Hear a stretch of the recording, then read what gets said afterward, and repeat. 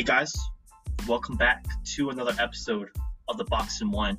And I think for this episode, I think it's going to be pretty awesome since this past week we've got some pretty good games that are being played. So we're just going to recap all those. But as we all do for each episode, we got to make sure to brief over some important headlines this past week. So, FaZe, take it away. All right, so first off, we have Blake Griffin and Andre Drummond on the trading block. As you guys have known, Griffin has tried to sit out, make his team well known that he does not want to stay in Detroit. Same thing, Andre Drummond in Cleveland. I don't blame him. When you're in cities like this that don't really have a direction, I'd want out too. Blake Griffin kind of ruined his career going to Detroit because of injuries and a lack of direction. Drummond hasn't been on a real contending team since he entered the league. So, I don't blame them, but they want out. Sure. Well, the thing is, I think I don't think they both of them publicly said they want out. I think it's more actually their team, the organization themselves. They decide to have them sit out, even though they're healthy to play in a way. And I think I remember Draymond Green. Maybe just don't like him, maybe what he says, but to be honest, he's been talking some real things. He's keeping it real, and I think the teams have enough leverage to be able to publicly kind of say hey, we don't want you for our future, so we're just gonna have to sit you out. And people, all the fans know that, and many didn't really like that. It's clear the players aren't huge fans of it too, because if the players publicly say they want out, they're pretty sure most likely you're gonna get fined about $25,000 to $100,000. Remember when Anthony Davis in his last year the Pelicans claimed he demanded trade, and boom, he got hit with a fine. But I think with teams, they just have enough leverage to do that. So interesting situation for the two. But hopefully both Drummond and Griffin are being in a better place off. All right. And speaking of AD, so AD in the Nuggets game kind of re-aggravated the Achilles tendinosis. And thankfully with the MRI, there's no significant ruptures, so thankfully it's not an Achilles tear. But however, the Lakers are clearly going to be extra cautious with this. Just today, they announced that he's going to be out at least 4 weeks with this injury. And clearly, based on the previous games, the Lakers need AD, man. He's pretty much the anchor man, the big man for the Lakers' success, and pretty sure it's going to be a make or break in terms of AD's health, of whether they can be able to repeat. Talking about AD, AD's teammate LeBron James just surpassed 35,000 points against the Nets, I believe. And it just shows he's defying father time. He's not falling from some sort of physical turmoil or anything. He's still going strong. His 18th season in the league.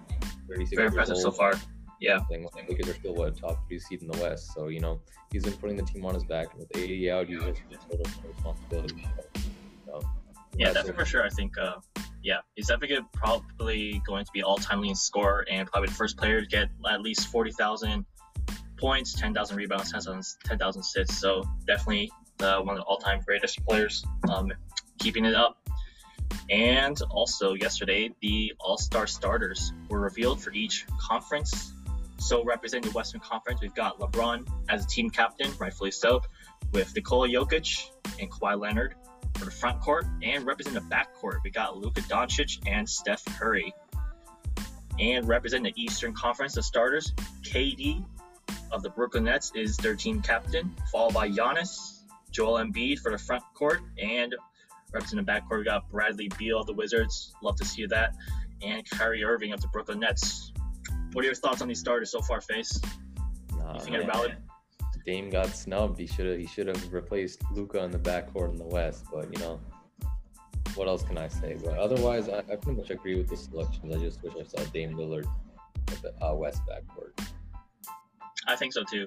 I think there was a tie between Luka and Dame Lillard in terms of the voting, but it turns out that the fan vote broke the tie in favor of Luka. But both are having pretty good seasons, but I do agree that Dame Lillard, I think, deserves more being in the starting lineup, because he's definitely really taken a huge step forward in terms of the offensive load due to it, like the Portland Trailblazers are in a litany of injuries with Yusuf Nurkic and CJ McCollum, his number 2 guy, out with injuries. And so far, he's absolutely balling out really good. And the Blazers are currently about 18-10, so it's good for about 3rd, 4th in the Western Conference so far. That's really impressive. I think like definitely Dame Dollar deserves to be it. Also, maybe like Donovan Mitchell. Maybe many people I think he deserves it too. But I think like more of an individual. In terms of individual workload, I think like Dame Dollar really like carries it for the Blazers. I think like without him, the Blazers wouldn't be in this position so far, given how much the injuries they have taken a toll on them. So yeah, glad to see Bradley Beal though. Yeah, leading scorer, deservedly so, getting the nod for the Eastern starting lineup. And our last headline will be about the Utah Jazz, who have continued to be on their hot, fiery streak, reaching a record of 24-5. And I don't think anybody expected it. I don't know if anybody expects them to go all the way, but they're proving everybody wrong, being the NBA's great start for them. Definitely a great start for them. All right, so with that out of the way, we're going to recap some of the biggest games that has happened this past week. And starting off, we got the New Orleans Pelicans and Dallas Mavericks on another high offensive scoring game, with the Mavericks pulling off the win, 143-130. But there was some really good scoring from all the players. Zion Williamson pulling up a career-high 36 on a ridiculous 14 of 15 shooting. My goodness, this man is absolutely he's playing off so far really good this season, his sophomore season, and this is what we do know for Zion is best. And also, Tingus Pingus, aka Porzingis, 36 points, solid on 8 of 13 from 3. And then we can say about Luka Doncic, career high 46 points, along with 8 rebounds, 12 assists. That's a pretty nice game for all those great players. Mm-hmm. And the next important game we want to go over is the Grizzlies versus the Lakers. So the Lakers were actually 20 points down and yet managed to win by 10. So that's a 30-point swing. Anthony Davis had a very monster game, 35 points, 9 rebounds. LeBron putting up his typical very solid dominant stat line of 28, 9, and 8. And John Morant, who has been the only sole offensive threat for the Grizzlies, put up 22 points and 10 assists. So he's done both as a scorer and a facilitator. That's right. All right, moving on, we got another comeback victory, come from behind victory between the Thunder and the Nuggets. Nuggets pulling away 97-95. They were down by as many as 19 in the first half, but they managed to pull it through, win by 2. And I recently watched the newest installment of Shaqtin' a Fool, and towards the end, in that same game, towards the end of the third quarter, Jamal Murray, which was like heaving up a 3 at the end of the third quarter, but somehow Hamidou Diallo decides to goaltend that. They lost by 2, and that goaltend gave them 2 extra points. Who knows, that might have been the deciding factor, but pretty interesting to say. Big time Shaqtin' a Fool for Diallo, unfortunately. So next up, we're going to have KD's return to Golden State, where he spent 3 years with the Warriors. So basically, KD put up 20 points. Kyrie had 23, and Harden is really liking his role as a facilitator. He had 16 assists to go with his 19 points. He stepped into this point guard role for the Nets.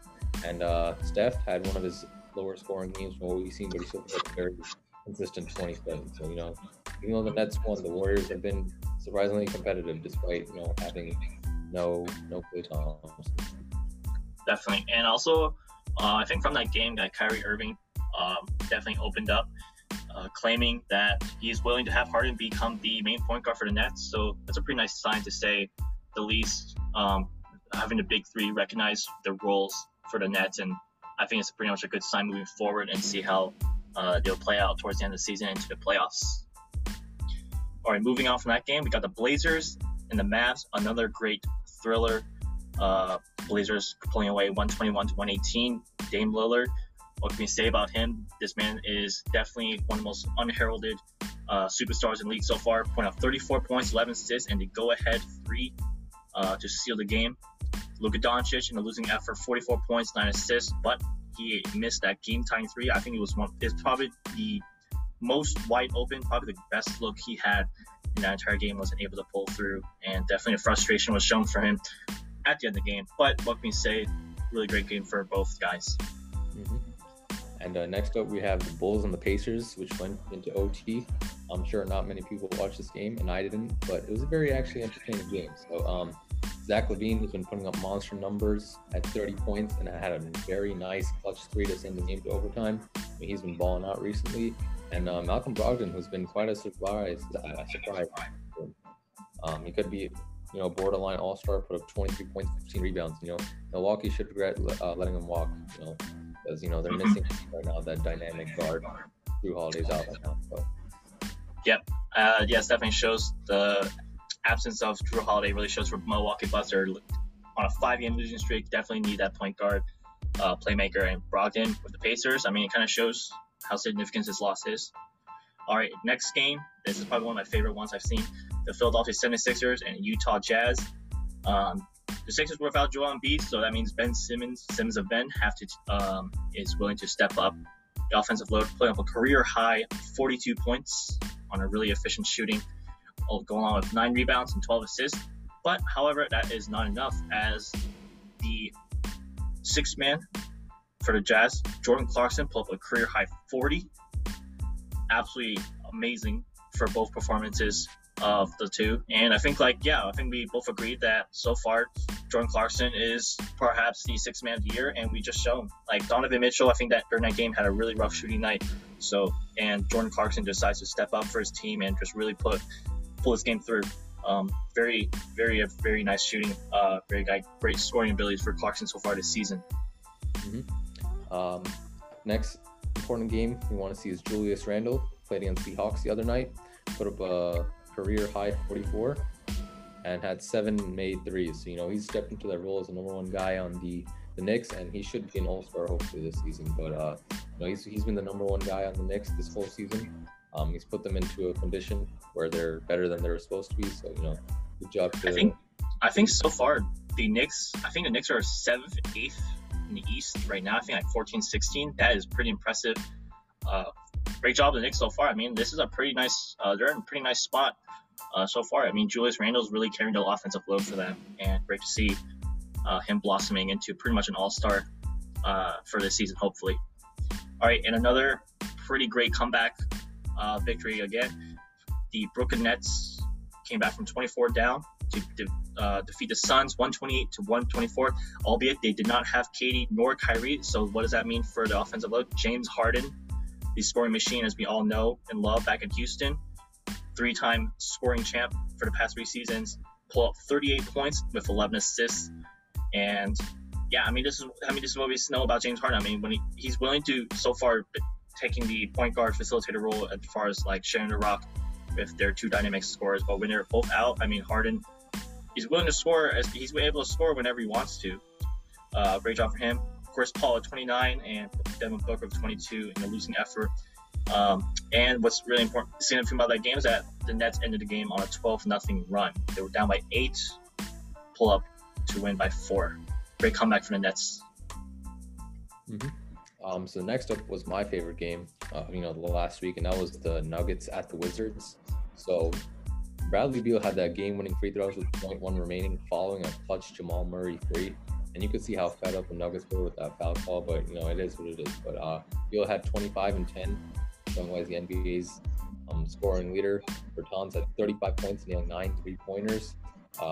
Westbrook putting up a triple-double, albeit only 12 points, but he did have 13 rebounds and 12 assists. So, he's still putting up these big numbers. Jokic too had 33 points, 9 rebounds, and Murray had 35 points and 9 assists. So overall, good team effort. Imagine losing on a foul call with 0.1 remaining. I mean, that kind of stings, especially that 3 by Murray. That was absolutely insanely clutch. Tough way to go off for the Nuggets.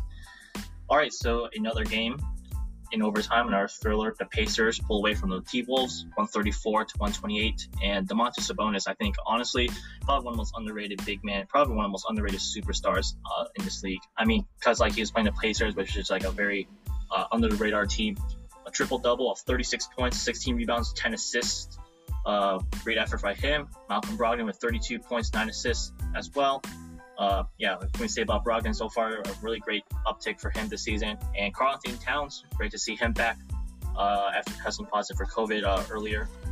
30 points and 10 rebounds. And I think towards the end of the regulation, the Wolves' #1 pick, Anthony Edwards, missed a potential game winner in regulation, and definitely his reaction was like very shocking. He couldn't believe that just his 3-pointer. It looked really good. It just rimmed out, unfortunately, and they lost in overtime to the Pacers. Next up is another Blazers game and another Pelicans game. So the Blazers and Pelicans faced off.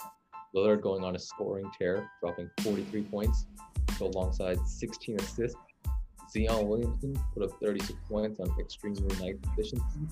And yeah, the Blazers won a really close one. And Dame Lillard putting the team on his back. So, Dame Lillard has the clutch gene. He has the clutch gene in him, as always. Like he has it since the beginning of his career. And yeah, I think this was a game that afterwards, Stephen A. Smith, a First Take, he just made a national apology that we've been it's a travesty that none of us have been talking about Dame Lillard as much as other perennial point guards like Steph Curry or Luka. Damian Lillard is definitely up there among those guys, and he's showing it so far throughout the season among taking the load with the injuries that he has, the Blazers have so far. All right, so another comeback victory yet again this past week. The Pistons and the Bulls won 105-102. They were down as many as 25 in the second quarter. That is so far the largest comeback of the season. And Zach LaVine, what can we say about him? Putting up 37 points, very efficient shooting. And Jeremiah Grant, the guy from Denver, putting up a career-high 43 points. When you're the #1 scorer of this Pistons team, I think Grant is really shined really well with the role as the #1 option. Great job for him. Another thriller was between the Heat and the Warriors, which went into OT. Steph had 25 points, 11 assists, including his very clutch and stellar play down the stretch in overtime. He had good help from his supporting cast. Ken Bazemore at 26, Anthony Wiggins dropped 22, and Oubre pitched in 23. For the Heat, their leading scorers were Bam Adebayo and Jimmy Butler with 13 points from the double alert for Jimmy Butler. Yeah, that was a very thrilling game. So I think towards the end of the fourth quarter, the Heat were up as many as 8 or 9, and then Steph was having a really rough shooting. He was 1 point at around finished 3 of 18, 4 of 18 from 3. But Ken Bazemore down the stretch was really put the Warriors back into position, forcing overtime. And then Steph Curry, man, many people think that he's washed and all that, but I think none of us. We all fail to realize the greatness of Steph. Put up two clutch threes to seal the game. And I think this is a really tough loss for the Heat. You have many of your star players back, and probably I think this might be raise questions about how the Heat will fare in the future. Do we think this their improbable run to the finals probably a fluke? Many people are leaning on that answer. With this loss so far, hopefully they'll regroup among this tough stretch so far.